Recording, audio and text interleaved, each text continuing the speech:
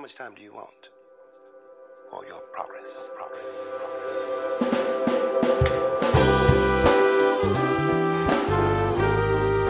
Welcome to Clatter Chatter on Things That Matter, the podcast that is intellectually engaging, theologically reflecting, encouraging, sociologically imagining ways in which we can live. Thank you for spending this short amount of time with us.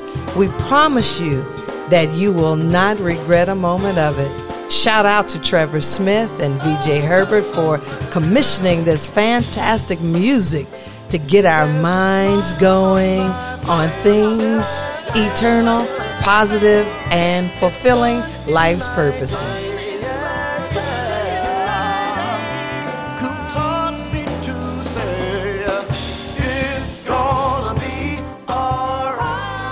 So I'm excited today for our dear friend, special guest, commentator on everything. But today we are just going to have a necessary conversation. So sit back, relax. Join me, Dr. Lisa Johnson, sociology faculty at Chico, California State University. We met in Lincoln, Nebraska. How about that? God has a sense of humor. Two Southern girls find their way in Lincoln, Nebraska. And here we are today talking about stuff from defund the popo to especially the controversy around Lil Nas X. Come on, Dr. Lisa Johnson. Let's greet each other. You know what, Pastor Carla, I love you to death. Whatever you ask me to do, I'm going to do. Whenever you ask me to be there, I'm going to be there. So I am very, very happy to be here. And yes, let's go ahead and tear it up. All right, let's just talk about it because, you know, there has been so much and just share a little bit about your work, first of all, so that folks who need to know credentials. Hey, this sister is heavy, no joke. Come on. And she loved Jesus. Go ahead, sis. I am from Atlanta, Georgia. I was born, triple threat Southern. I was born in Memphis, Tennessee. I was raised in Atlanta, Georgia, and I raised my son in Charleston, South Carolina. So triple threat Southern there. Farrell High School, 1984. You want to know something about me? I know you want to know credentials, but I love telling people that I flunked out of college. Go ahead, tell your story. I love telling people I flunked out of the University of Georgia, and instead of a degree, I got a baby. And went ahead and did my thing, lived in poverty, tried my best to raise that child. And did not go back to college until I was 37 years old. And that's when I went to Charleston Southern University. So put a pin on that fruit, because tell us what he's doing. And so the fruit don't fall far from the tree. Go ahead. I didn't mean to interrupt you, but come on, that's talk your right. talk. He is a music teacher. He is head of the choral division in a high school in North Carolina. So he teaches music, but he teaches it from a sociological stint because he was raised by a woman who was studying sociology the entire time. So he has me in the back of his head, singing bass, singing opera. He sings opera in 4 different languages. And loves Paul Robeson, loves everything Black, but teaches it in a very white county in the mountains in North Carolina. He has also received Rookie Teacher of the Year 2 years in a row, and is doing they love him. His little choral group is selling out, and they travel together and everything. They have actually come to Atlanta and gone to Six Flags and done the thing. So he's doing very, very well. Thank you. So don't get it twisted on the configuration of family and how powerful. It does not matter how society creates family or says what family systems are supposed to be. You did that thing Proud. God did that. I have no idea how that happened. God did Amen. that. Okay, so keep on rolling. You know, I had to put that out there because some people get confused about what success is and how success is measured. But we know, especially in Black communities, success by having a powerful parent, whatever that parent configuration is. It could be a grandparent that's a parent. It could be a biological parent that's a parent. Right. It does not matter as long as there are consistent behaviors and expectations that are high.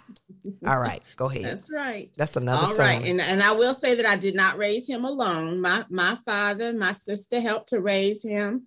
My churches, because I was a member of several churches growing up, they all helped. We were members of really, I made sure that we were involved in really serious communities that honored him as a Black man, as a Black male. So I went back to college in 2003 at Charleston Southern University, which is a Southern Baptist college in Charleston, and then thought I was done. But I was trying to get him into college. And so it was really difficult. He didn't want to go. He didn't want to fill out the paperwork. I was like, what do I have to do to get you to fill out this paperwork? He said, take it with me. So I picked some school. I didn't know. I went, to my advisors over at Charleston Southern. And I said, okay, my kid wants me to apply for graduate school. Help me figure out which one to apply to. We went and we picked University of Nebraska, thinking, maybe they certainly won't take me and I can finish this exercise with my son, get him off to college and go ahead because I already had a job. Well, then I got a full fellowship to the University of Nebraska and he called everybody. He was like, my mama going to grad school. My mama going to grad school. I think what he was doing was trying to avoid me being a helicopter parent because I would have been an excellent helicopter parent. I would have been at his college every day, all day. But I ended up getting that fellowship, went to University of Nebraska, got my PhD in sociology from there, and then received this job as an assistant professor at California State University in Chico, as an assistant professor on the tenure track of sociology. Now, my specialties are social psychology, social and racial inequality, and race and ethnicity. And so I do mixed methods research, which is sort of a mixture of qualitative and quantitative. And I also do participatory action research, which means that you get involved sort of on the ground and get people involved in the research, and they help you to design the research. And then they help you to foster what type of questions you want to ask and how you want to go about this action, and then help you to write on it as well. So those are the things I do. That's who I am. Now, I know I want you to talk about your peer-reviewed research in the academy. That's like the creme de la creme. People write, people self-publish, people do all of that kind of stuff. But when you have scholastic acumen that places you in a peer-reviewed journal, that sets your name in stone for scholarship. Talk about that. What you write? Oh my gosh. Okay. You just really doing the thing, Kyla. Okay.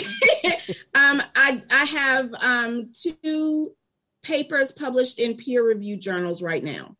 And then 2 that are in what we call a revise and resubmit status. One is a theoretical piece that was done with my mentor, Dr. Lori Janelle Dance, at the University of Nebraska.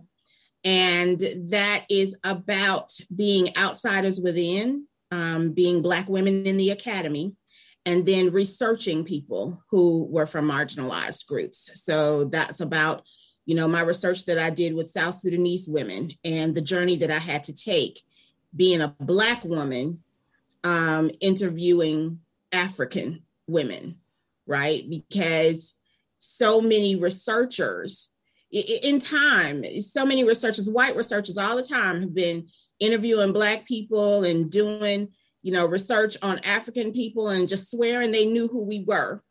and reporting it from a white supremacist standpoint, whether they knew that they were reporting it from a white supremacist standpoint or not. And so I wanted, when they do that type of research, then Black people read this work and we don't see ourselves in their work because they weren't talking about us in the first place. They were talking about some imagined view of us through their own lens. So the dissertation research that I did attempted to correct that. And this piece was about my journey, even having to put myself in check, doing work with African women and the assumptions that I made, because we were all Black, right? Trying to figure out, and they put me in check. They came back and redesigned my entire thing and said, but that took a lot of humility. That took a lot of humility for a researcher to allow herself, particularly, I was a never married single mother, and I raised my son in poverty. So already I had some sort of stuff going on internally, right? With trying to, some imposter syndrome and all of this, with trying to attempt research. So then to turn around and have to bring myself down after I thought that I had already been down, right? I thought I had already been, sort of on the lowest of the totem pole. But I had to bring myself down again and actually give my participants the power in the research. And this is not something that researchers are even trained to do quite typically. If we are, having to admit that the academy itself is a white supremacist operation, okay? And it has been sort of stymied by people in power who wish to exert their power at all turns. So then Black people or people from marginalized groups who do research really have to sort of wrestle with ourselves about how we distribute power, how we take that power back, how we give the power to the participants, because we don't want people, doing to our participants. We don't want to do to our participants what white supremacy seems to have done to us so long, even back to the travel dialogues, right? People were traveling and they report that these people in Africa seem to be so uncivilized. We don't want to do that to our brothers and sisters. So we have to go through a whole lot of soul searching and reflection to make sure that we are not repeating and reproducing inequalities in our research when we talk about our brothers and sisters. So that's the first article. The second article is about students and the university response to marginalized students. That's just came out this Tuesday. It's about the ways that marginalized students for years, and I probably made some people mad. This was at my school. I started a freedom school at my school based on the old Mississippi freedom schools, right? And so I started a freedom school. It was my attempt at taking a stab at Black student retention. We only have a 2% Black population in my school.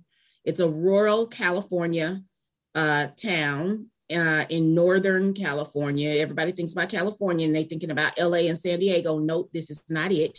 This is Northern California. You may as well be in, I don't know, Snellville, Georgia.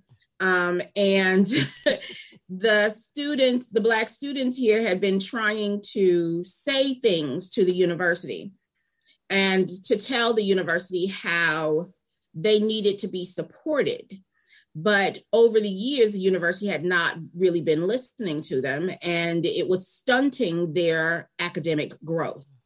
So we devised this freedom school to, first of all, sort of help Black students to understand some of the things that they may have missed in their K through 12 experience, or that people did not give to them in their K through 12 experience, just about social support, okay? Just about the ways that they could maneuver inside the classrooms and things like that.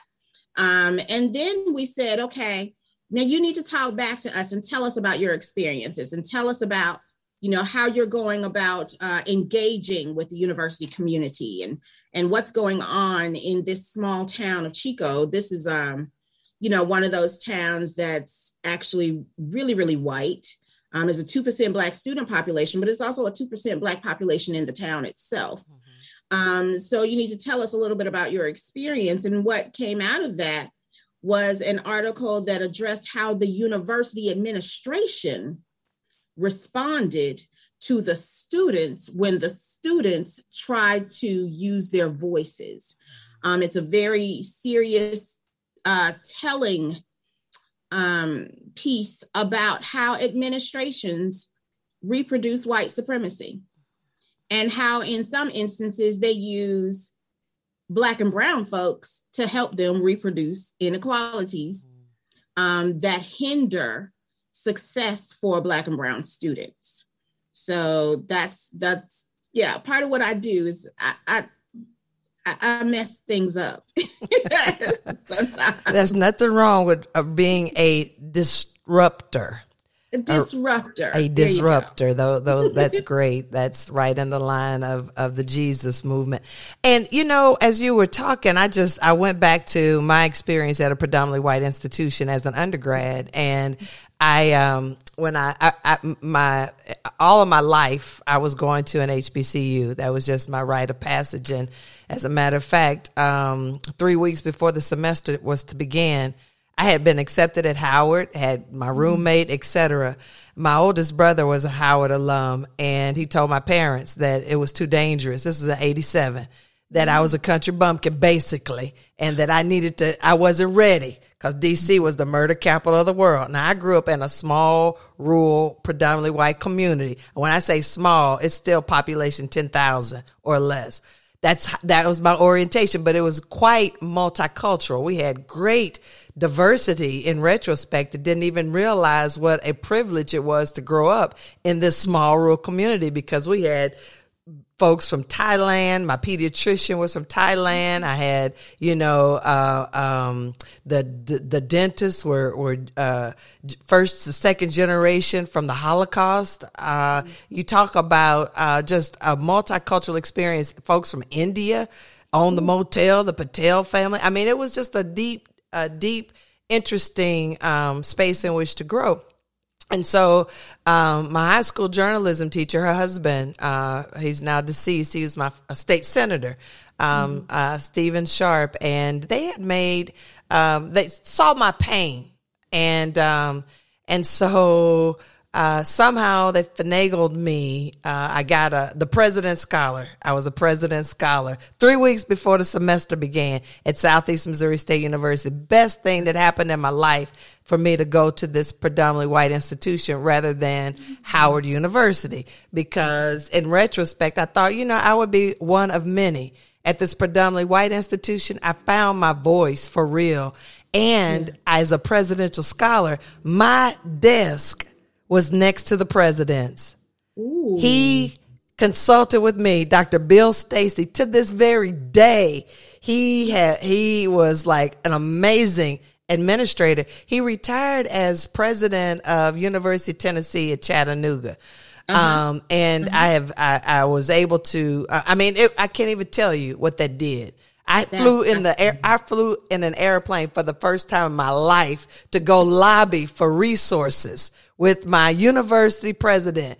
And folks on campus were trying to figure out, where this Black girl come from who's sitting next to Dr. Bill Stacy. And it wasn't just, you talking about feeling empowered. So we led protests.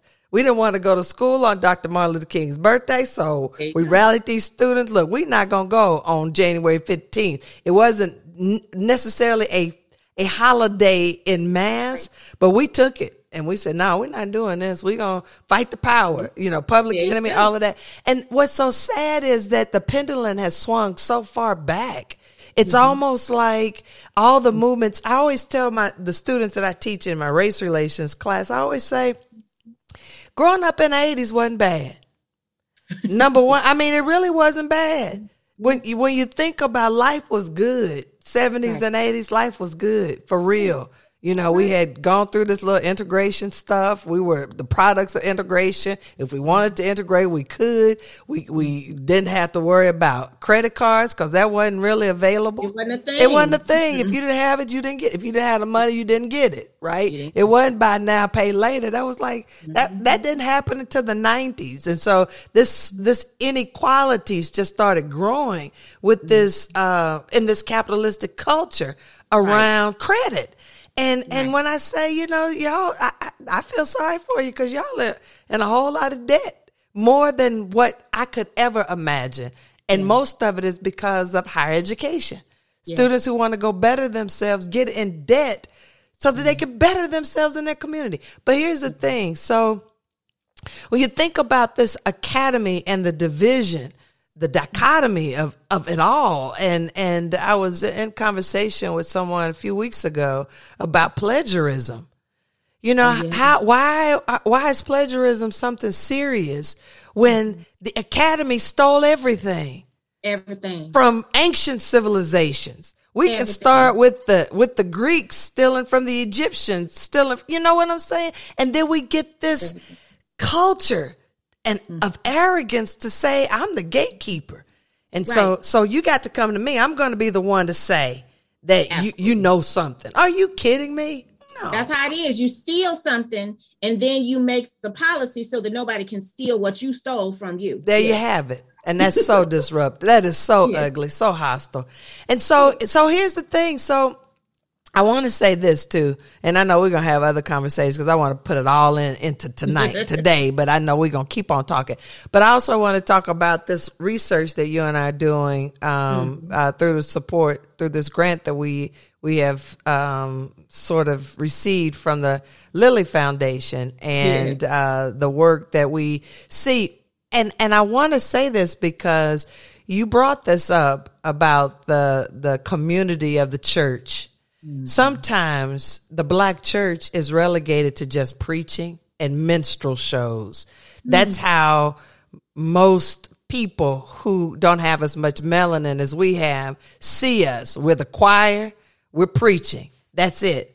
But they don't really understand what it means to have your child's village in the whole church where you got, if you have a child, and I've seen it, you everybody's kid, bouncing on everybody's lap, especially if your mother's singing in the choir and your daddy might be on the deacon board. So who's going to watch the kids? Somebody got to do it with the kids. So, you everybody become Miss So-and-so, Auntie So-and-so, Uncle So-and-so, whether they are biologically related or not. That's called family. And that's why we say kids go with the family to choir rehearsal. What you say? Those kids go to Bible study. They go to United Methodist Women's Meeting. They go all to of it. Fish fry on Friday and the car wash on Saturday. Like I'm a church girl. I was raised in that church. It's for real. That's right. No, I didn't just have a mother and a father. You know, I still have elders back in Atlanta at my church down there. That's very true.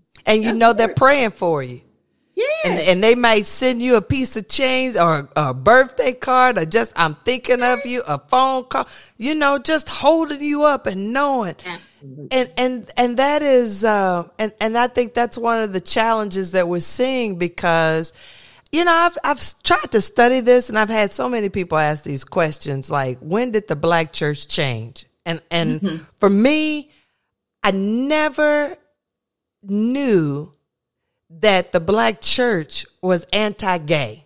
I never knew that. That was not how I was raised in the South where I grew up. Because in retrospect, I didn't have the language that we have today in terms of transgender identity or LGBTQ. We had, you know, you could hear people use what we call now derogatory terms, but it wasn't to divide. It was to honor that particular identity. And so in the missionary Baptist church of my mother and my great grandparents helped establish, it was not unusual to see cross dressers, if you will. It was not unusual. It was like and I won't use the name because I know folks from my hometown might be hearing this. I hope, but it was like, okay, yeah. I mean, hair pressed, dyed, just beautiful, just absolutely fully expressing. And the thing started pivoting, I think, with the rise of the religious right. There was never any damning anybody to hell. I never heard those sermons from the AME church that I grew up in also, because I grew up in all the churches. That's how I was in the rural. First and third was Missionary Baptist. Second and fourth was AME. Fifth Sundays and special programs, we went to Church of God in Christ. But I never heard publicly. It may have been some sidebar conversations in somebody else's place, but it wasn't in my earshot because I was a nosy kid. Curious. I wanted to know everything about everybody, but there was never. My black church experience was this: people were coming for no shape, form, or fashion. Right. That's the language that was used, for no shape, form, or fashion, and to figure out how to make it each week. Okay. Because race was a real thing. Racism was really bad, probably more so than anything else. And I don't know if it was, I don't know if that was healthy, but for me, I could actually testify to the fact that that was not my orientation, that there was this, gay folks was going to go to hell. I never heard it. And I could probably ask my siblings if they remember it. And I could guarantee you that was never part of the language. I don't know if I heard about them going to hell. It wasn't, I think a lot about that. And I think a lot about, of course I would have to now. But I think a lot about the way that I was raised in my United Methodist Church in Atlanta. There was a lot of sidebar conversations, and there were a lot of sidebar conversations about sugar in the tank and comfortable shoes and that male usher board and the back row of or the front row of the male choir. And all of these things had meaning. And we all knew what they meant. So everybody sort of danced around it and people laughed at it. And that was, I have to admit, that was a hurtful thing. Mm-hmm. Now I might've been in a different, environment than you were in, but in Atlanta at that time, people were allowed to be who they were. But there were always these very difficult side conversations. And as a child, people didn't keep things from me either. I was a nosy child. And so I'd be cleaning the kitchen when, folk was sitting at the table, right? And would hear those conversations. And it was very clear that certain things were not, that there were silos, let's say it that way, that there were silos and that these people hung with these people and these people hung with those people. And that's sort of what I grew up with. Mm-hmm. And it was hurtful. It was hurtful. The same types of conversations that sometimes people had about single mothers, right? I was a single mother and I ended up leaving my church because I did not receive the support. And so then when I went back to one of my elders, had these conversations with my elders, she was like, yeah, we really didn't treat those things the way we should have. And that felt much better to have an elder in the community say, yeah, we really didn't know how to support single mothers. We really didn't understand what to do with gay people. So, and that was, high class Cascade, Atlanta. So I don't know. Those are still sort of difficult things for me to wrestle with in my old age. Mm-hmm. But it was a different experience for me. So So here we are in the 21st century, year 2021, and we spent a whole year without being inside of a church. And we weathered the storm of racial insurgency that really never went away. We always knew it was around. It just became more prevalent. And we could, as sociologists, could infer the handwriting was on the wall, like in the book of Daniel. The handwriting was on the wall when that funny man's name became not only senator, but he became president. He was a funny name man. And so, you get this Tea Party kind of running around with their, like chickens with the head cut off. But and there was in the middle of all of this, we have something to happen with the Supreme Court with marriage equality. And we had a president who was a black man who originally didn't say a whole lot about, one way or the other, playing, the sides as a politician would. But then the Supreme Court ruled for marriage equality in 2015. And all of a sudden we even before that, the Episcopal Church elects a gay bishop. And that was like, oh, anybody with Episcopal in their name, we need to hurry up and come up with a position paper because we don't want to be associated with the Episcopalians, And then we get to this place of our doctrinal rules of order in the church is now in contradiction with the law of the land. Mm-hmm. So how do you coexist, so to speak? Mm-hmm. Then all of a sudden, in popular culture, we're seeing more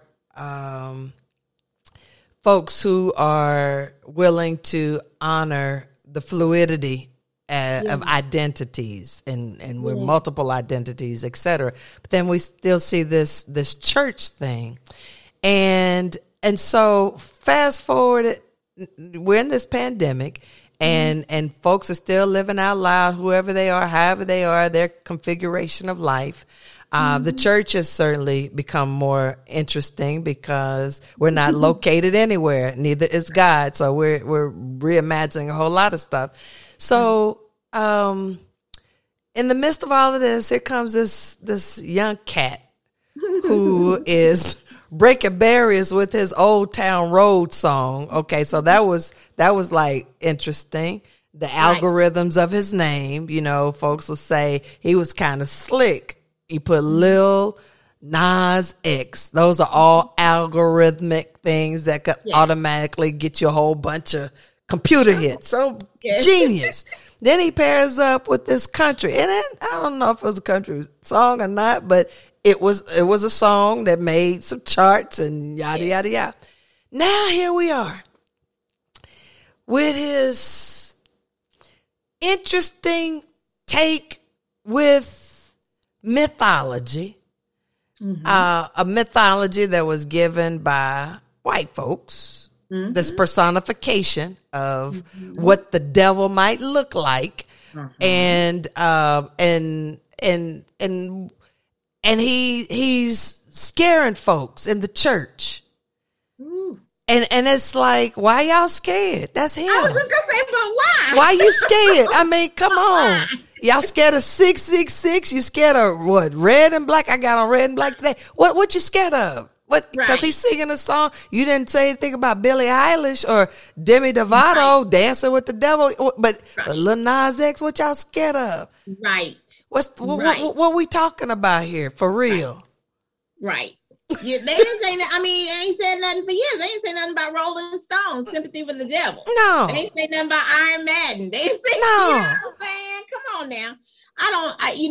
There have been songs and movies about Satan since that mythology came up. There has been poetry about Satan that is still, recited in high schools across the United States. I really don't understand what everybody's so upset about it. And I, find myself being quite proud of Lil Nas X. He is extremely intuitive. He works this internet like a little mad demon. Or a little mad genius, right? He knows what he is doing.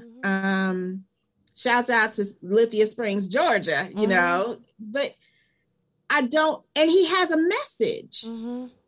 And, you know, I've been reading some of the things that he's been saying. He has thought all of this out. Absolutely. What the response was going to be. He knew what that little Candace girl was going to say. She fell right into it. He knew. He pretty much could anticipate everything. He's only 22 years old. He's a genius. Yeah. He's only 22 years old. And so I don't understand what the issue is with not embracing him for the genius that he has, for the genius that he expresses, and for the ways that he talks about the Black community, the Christian community, and the ways that they have sent him messages about who he is all of his life. Is this a good time for me to just go ahead and say I'm gay? I'm not sure if, you know, that's all right to say on your show. Go ahead and say it. Okay. But, you know, there was an article at one point that says his aunties are proud of him, right? His aunties in the gay community are proud of him. And I'm extremely proud. At some point, we have got to face, like I said, I went back to Atlanta. That was in 2014 when I was doing dissertation research. Went back and had a really frank talk with someone who was a very, very close friend of my parents. And, you know, the idea that any of us should be any less than who we are, I'm not sure if that, and I'm still learning. I'm learning everything that I can about being a Christian, and I will be learning everything that I can about being a Christian until I die. I don't claim to know everything, but I cannot really fathom a God who, first of all, didn't know who I was when I was 15 and I was figuring it out, and who wouldn't be proud of me for who I am right now. Everything that I am. He made everything that I am. So certainly, you know, like I said, I ain't no expert in this. I'm a sociologist. I'm not a preacher. But I would love to think that I could serve a God who loves me wholeheartedly for what I am and for who I am and for who I love and whatever. And that young man has a message for so many Christians who do the side eye and do the side conversations and do all the stuff about sugar in the tank and wearing comfortable shoes. You know, he has a commentary for all of us in the ways that we treat difference.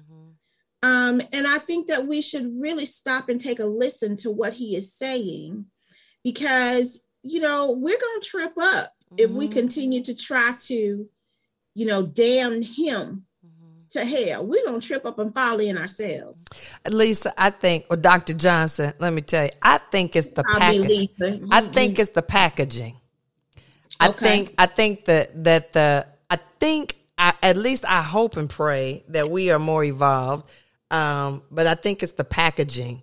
Okay. If he didn't have as much melanin, it might be acceptable. So I think that there is some slave mentality stuff going on, self-hatred, and self-hatred. I think it's more of I think it's if he were not the melanated man that he was, it would be palatable, and he would be seen as brilliant for both whites and blacks. Yeah. I really do. That's just my untutored experience, opinion. But I had a Bible study with my congregation, and I'm unorthodox in so many ways. And last week in Sunday school, it was about a couple of weeks ago, it was about Ahab and Jezebel. And so in our Bible study, we're finishing up First Kings.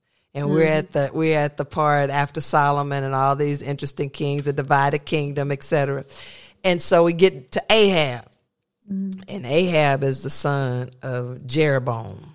And according to First Kings, the 17th chapter or something like that, says he's the worst king they ever had, ever. And then he marries Jezebel. And so at the end of our Bible study, I said, now you all know how I'm going to spin this, right? I said, Jezebel did not influence Ahab. I don't care what the patriarchs tell you all about her. It was in Ahab's DNA.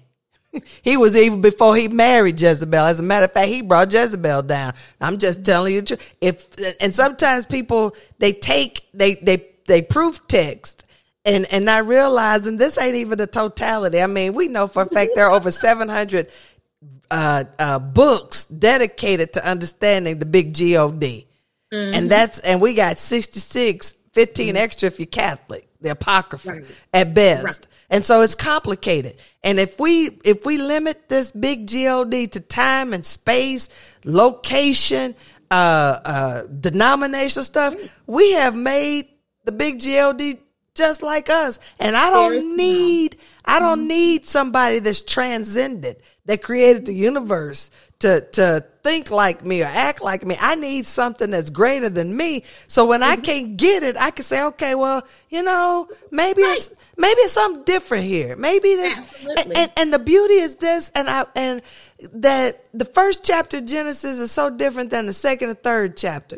Because the first chapter of the beginning says, at the same time, the big God created together in the image. And what is this image of God? It's spirit. So why in the world, I'm about to start cussing because I'm a cussing preacher. Why do we get caught up in this outward trappings? So much so that we set up this whole thing, and at the end of the day, we're going to all turn into dust. Right. And it's our spirit that lives on. So why are we mad at Lil Nas X for his identity and his genius for living out who he is? Right. Why are we caught up in this? But we can give passes to people who are imposters. Yeah. We can give a pass to Justin Timberlake. Yes. Who intentionally hurt Britney Spears and Janet Jackson's career. But we can give him a pass. Okay. Right. But Lil Nas X 21. The movies. He get movies after that. Janet Jackson gets bleeped out and gets stuff, wardrobe malfunction forever attached to her. But he did it on purpose and he gets a pass. Yes. And he's apologizing, doing an apology tour after the pandemic. Man, go someplace, kick some crying someplace. Yes, crying on TV. Yes, stop. But we gonna hurt this young man who's figured out some stuff, who figured out how to live life on purpose. Are you kidding me? What are we scared of? Yes, he talks to us. Yeah, I think that, and the video's been out for a week or however long now, and is already busted. Number one, the little shoes already sold, and even with the lawsuit, the shoes had already sold out. This man has something to say to corporations, because that's what you and I had that conversation already. Yes. We started out with that conversation about corporations. He has something to say about corporations and their contractual agreements and their policies about who can sell what at what time. He has something to say to the United States about cultural appropriation and stealing other people's culture for your own monetary commodification gains. He has something to say to, you're right, blacks and whites, about whom we accept for whom they are. Now, it was all right. You know what? You might have a point, because who's that little woman, Gaga? What is that? Absolutely. Right? She was able to do Madonna. Able to do whatever. Caitlyn Jenner gets front covers of a magazine. Right. And there's a little bit of fussing, but then everybody goes out and supports them, and everything is okay. And I suppose that you are correct. This little, 22-year-old Negro. First of all, you got to go back to the first video with the pink cowboy hat. Right. The pink suit and the pink, stirrups and everything. everything in the pink cowboy hat. Now, he was saying something then. Exactly. He was building to think that in 3 or 4 years, he has built a story and drawn in so many people into the conversation. That's something that we ought to embrace. Right. It really is. And we need to think that there are so many young people like him because he is representative at this point.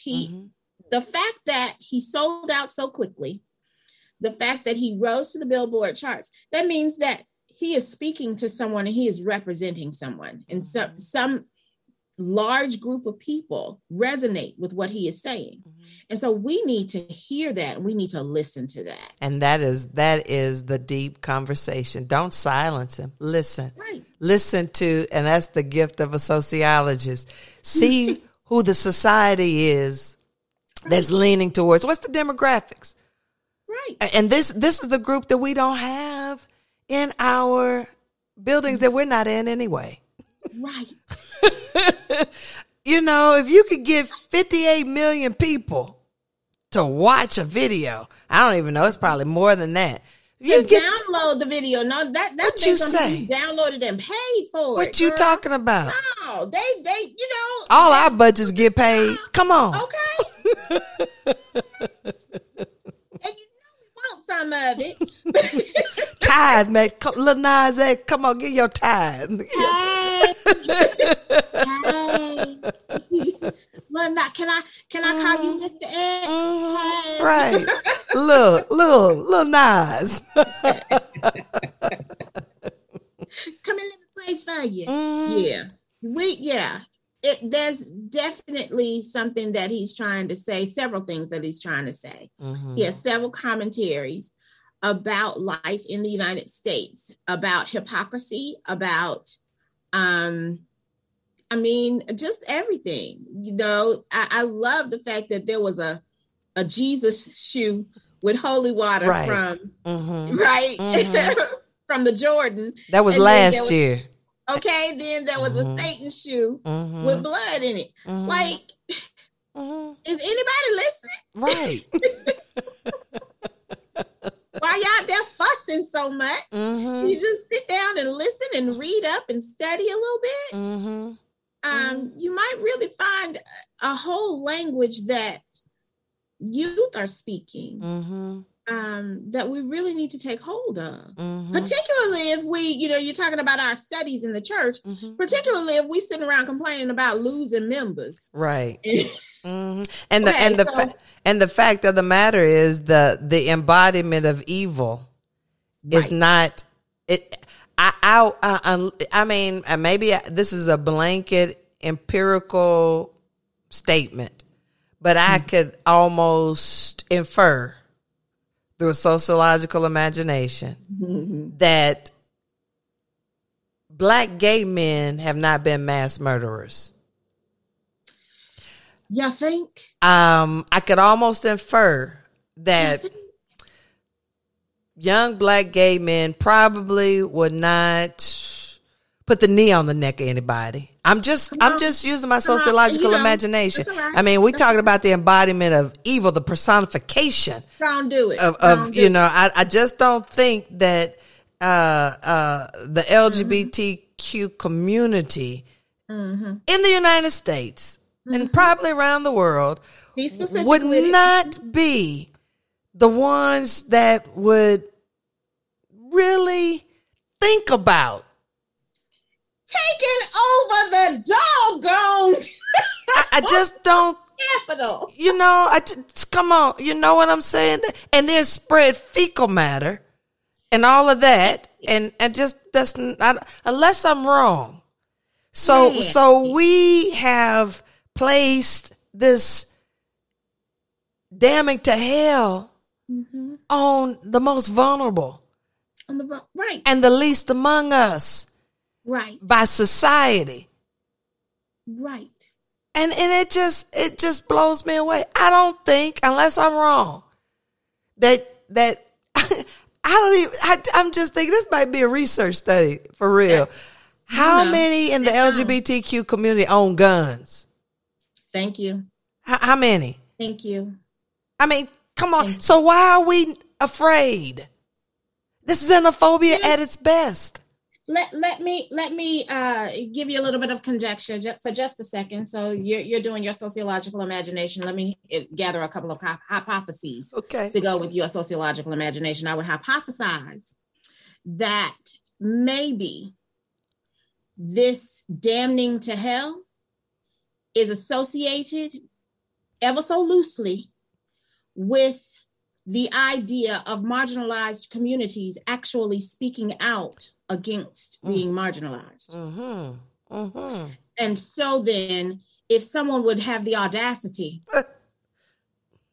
to say that they are not being treated humanely, then we might want to attach some type of ideological supremacist type of statement that says that those are the people that should go to hell. Meanwhile, if another certain group who is used to obtaining power, maybe that same certain group who has stolen from other people's culture, that same group who has stolen other people in general, then wrote policies and procedures that said no one else could steal from them. If they got whiff of the idea that someone might not be as inferior as they thought they were in the first place, those would be the people to get mad enough to start tearing stuff down in their own country. We've seen it. Tulsa. Okay. We've seen it. Do we need to go down the list? Rosewood. Do we need to go down the list? Okay. Ferguson. We've seen it. Do we need to go down the list? Every single time they get mad, they start tearing stuff up. But we speak up, and we the ones going to hell. And the fact that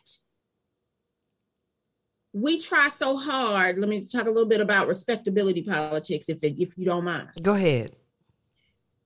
We get so respectable sometimes that we buy into this ideology of superiority without recognizing that we are falling into that same trap. So then with that, that's how we end up, just talking about our own folks. Okay. Having this division among ourselves. This person's a good person. That person's a bad person. Because we done drunk the Kool-Aid. Yep. Those are just a couple of hypotheses we just throwing out with your sociological imagination. And then I will bring up a quote that my daddy used to say. He said, when you take on the ways of the oppressor. Okay. I grew up hearing him say that, and I never really understood it until I got older. And I'm like, ooh, this is some wisdom right here. The sidebar conversations my daddy used to say, we got to be careful when we start taking on the ways of the oppressor and thinking like the oppressor has historically thought. We'll get it twisted up. Don't you love the way the elders say stuff and they just throw it out there and they just go on about this? Yeah, just some deep conversations. I mean, this is the talk. I mean, you can talk about you know how they used to just sit around. It wasn't this was life before social media. Yeah, they talk about that stuff real hard and looking at the newspaper and reading it and talk. Okay. I mean, it was front porch. Yeah. Front porch in Memphis. Be having all that. Yes. And don't put the sweet tea out there. Yeah. Yeah. Well, Lisa, we could talk all night long and all day. But I just really wanted to hit this real quick on the Lil Nas X because that is what's happening right now. And hats off to the young man. Yeah, Very proud. Look, we Christians, Lil Nas, and we see you, Lil Nas X. We love you. You good. You all right. We gonna support you as best we can. I've been playing your video in every class. About to have a theology of Lil Nas X at Allen St. John. Gonna watch that video. No, Carla. I want to come. All right, we pushed that thing. All right, I'll play this end of music, and then we're gonna start with part 2. All right. It has been a privilege, a pleasure, and an honor to have you join in with us today. Remember that everything will be all right. Until we meet again, stay safe and well.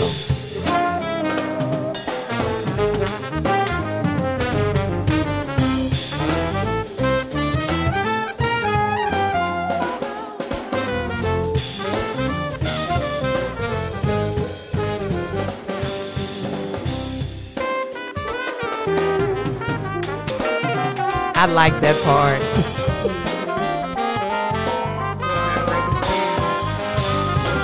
Thank you, Dr. Lisa Johnson, for breaking off that wisdom.